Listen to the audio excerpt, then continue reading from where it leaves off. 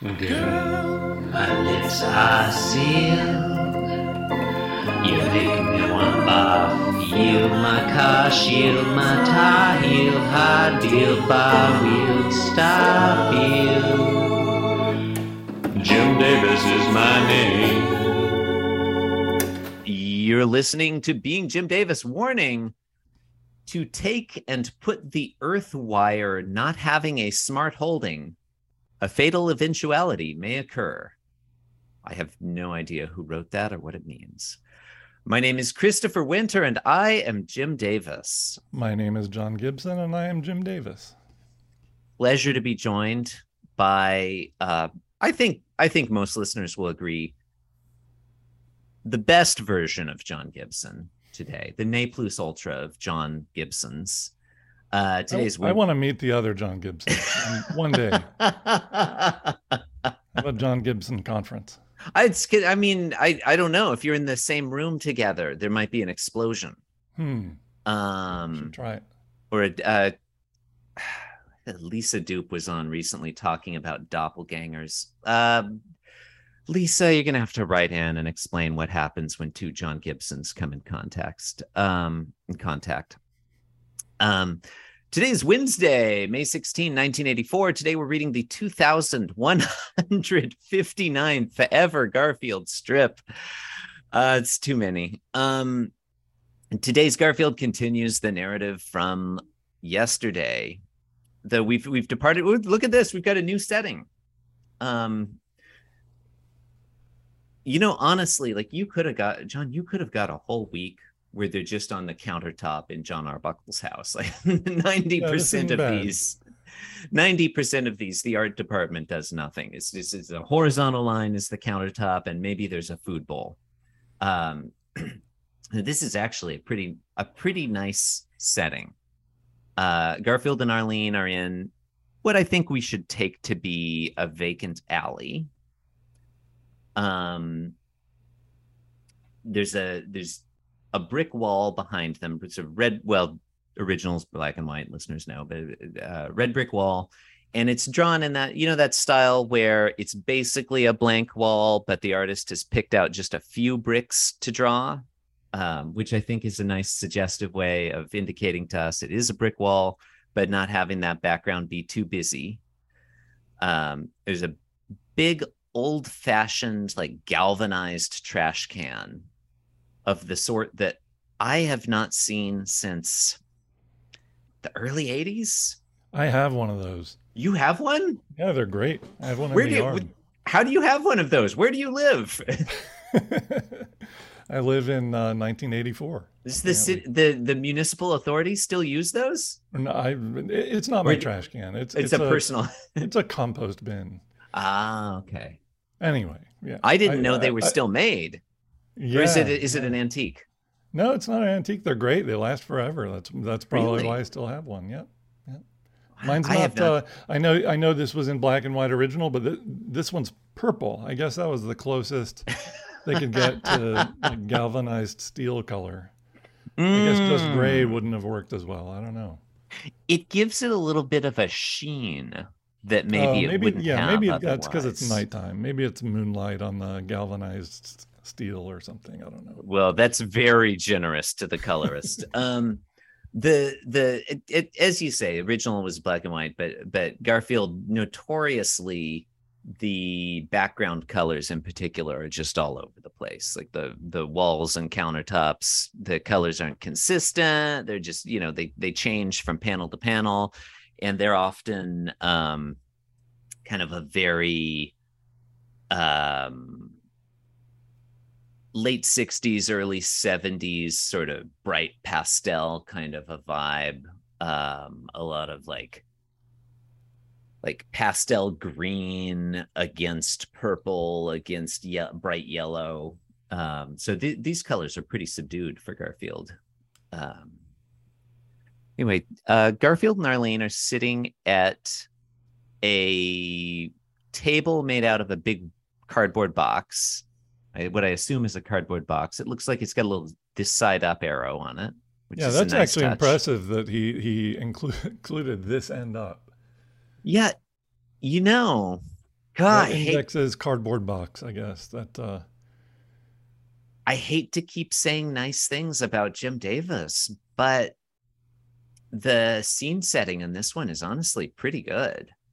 The detailing on the side of the box facing us, where it has, like, if you had asked me to draw a cardboard box, I would just draw the cube and maybe sort of make the flaps coming up, But the side of the box facing us is, according to the arrow, the bottom of the box.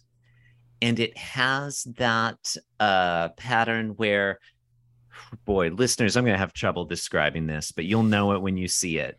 The narrower sides of the rectangle, you've got diagonals coming off them that sort of create two isosceles triangles on the up against the narrow sides of the box, and then the wider ends, the flaps. I mean, presumably the flaps were rectangle, but because they're folded under those triangles, they look trapezoidal. So you have kind of how do I even call that? It's almost like a letter H that's been the middle bar has been extended, so it's super long, and then the vertical bars are sort of diagonal away from the middle bar. It's part of the box that's irritating to when you're trying to break down a box to recycle it. It's the part in the bottom that gets in the way. That is your description was better, yes. But that's what I. That is 100% what that is. It's like he looked at a box before he drew it. He did. So this is honestly, I kind of feel the same way about the trash can. That he got the little handles there and the divoting or the grooves in the trash can. More work went into the art direction in this one than is usual. More detailing. So Garfield is slamming down out of the trash can, sort of a parcel wrapped in old newspaper. There's a sort of double motion line arc slamming from the trash bin to the top of the cardboard box. There's an onomatopoeia there that's honestly a little hard to read. It says blat. And Garfield looks very pleased with himself. He's thinking, "Here is your dinner, my dear." And Arlene looks displeased, I would say. Looks like she's chewing gum. I don't know what she's doing. She's either whistling or chewing gum. See, I'm reading that almost as a disgust reaction. Yeah, that's probably more likely. Well, context clues, but it's not a well rendered disgust. But like she's drawing her lips inward a little bit. Right. In panel 2, Arlene's unwrapping the package. She's thinking, "Is this food fresh?" Garfield responds, "Ha ha ha, why of course," and eyes closed indicating contentment, sort of mouth open and laughing, clearly setting us up for a very gag style finish. Like this one's just listeners, I haven't read the end yet, but this one's clearly just going to be a joke. Panel 3, he's looking in there and he's thinking, "This is only yesterday's newspaper." And Arlene is mugging to the camera. She's looking directly at us, making a displeased face. I feel like Jim Davis really put a lot of energy into the background work, the scene setting, the art direction. I don't think I even mentioned there's stuff sort of spilling out of the top of the trash can in a very evocative manner. And he kind of lost sight of making a funny joke. I'm not even sure I get this one. So is the joke that it's one day old instead of today? Because I would have thought that for Cats in the Alley, one day old would be pretty fresh. I think that's the joke. It's yesterday's newspaper, so the fish is only, I don't know why I thought it was fish. Well, it's wrapped in a newspaper. It feels like it should be fish. It's only a day old. Newspaper. That would have worked that would have been a better joke. Mm. Yeah, it does,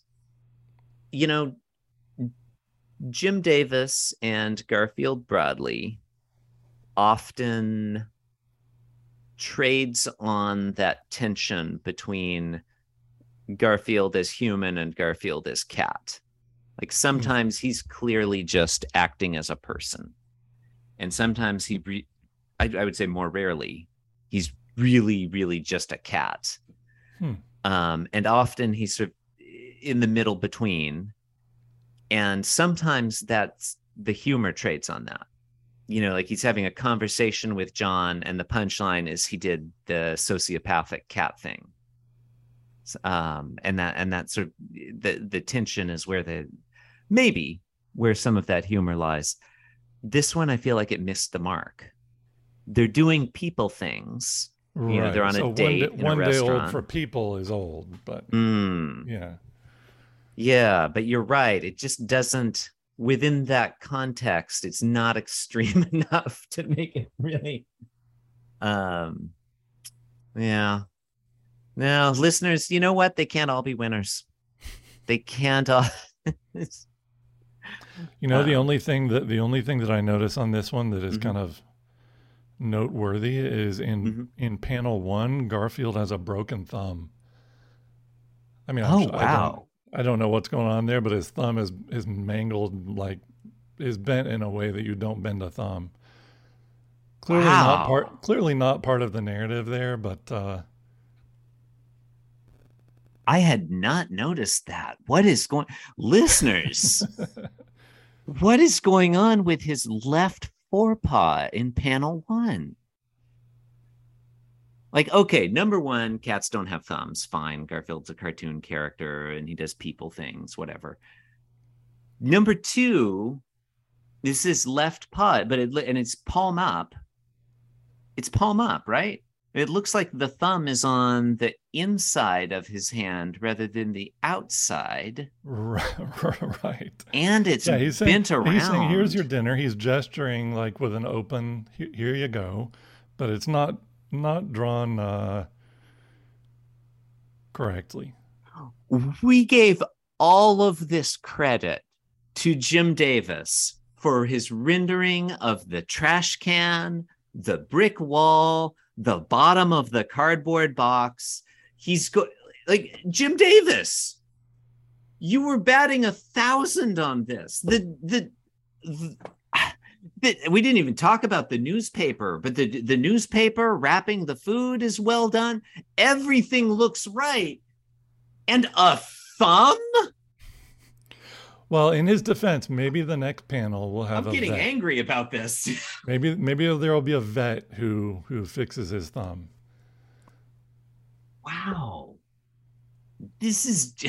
I'm really like, of all you had to do was look at your own hand, Jim Davis. I really feel like he went out and he definitely looked at a cardboard box before he drew the bottom of that one. He looked at a photo of the trash can. You don't do that from memory. Or if you do, you know what a thumb. Well, maybe his cat model had a broken thumb that day. Maybe so.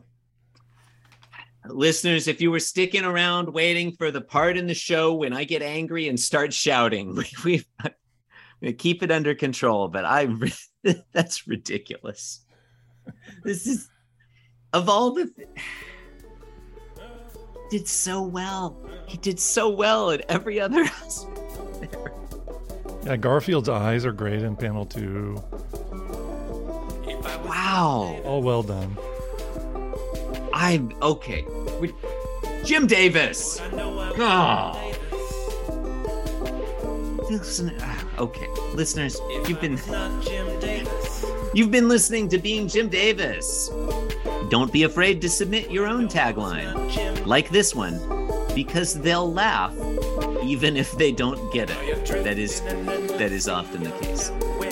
Please rate and review www.beingjimdavis.com. Thank you and good night.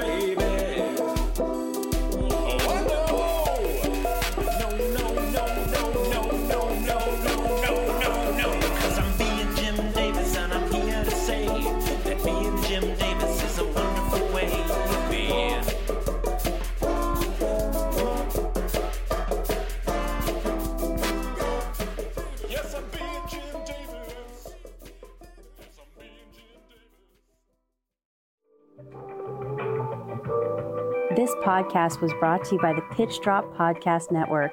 Like what you just heard? Support the show by going to patreon.com/pitchdrop. And while you're at it, check out pitchdrop.net for more of this and other shows.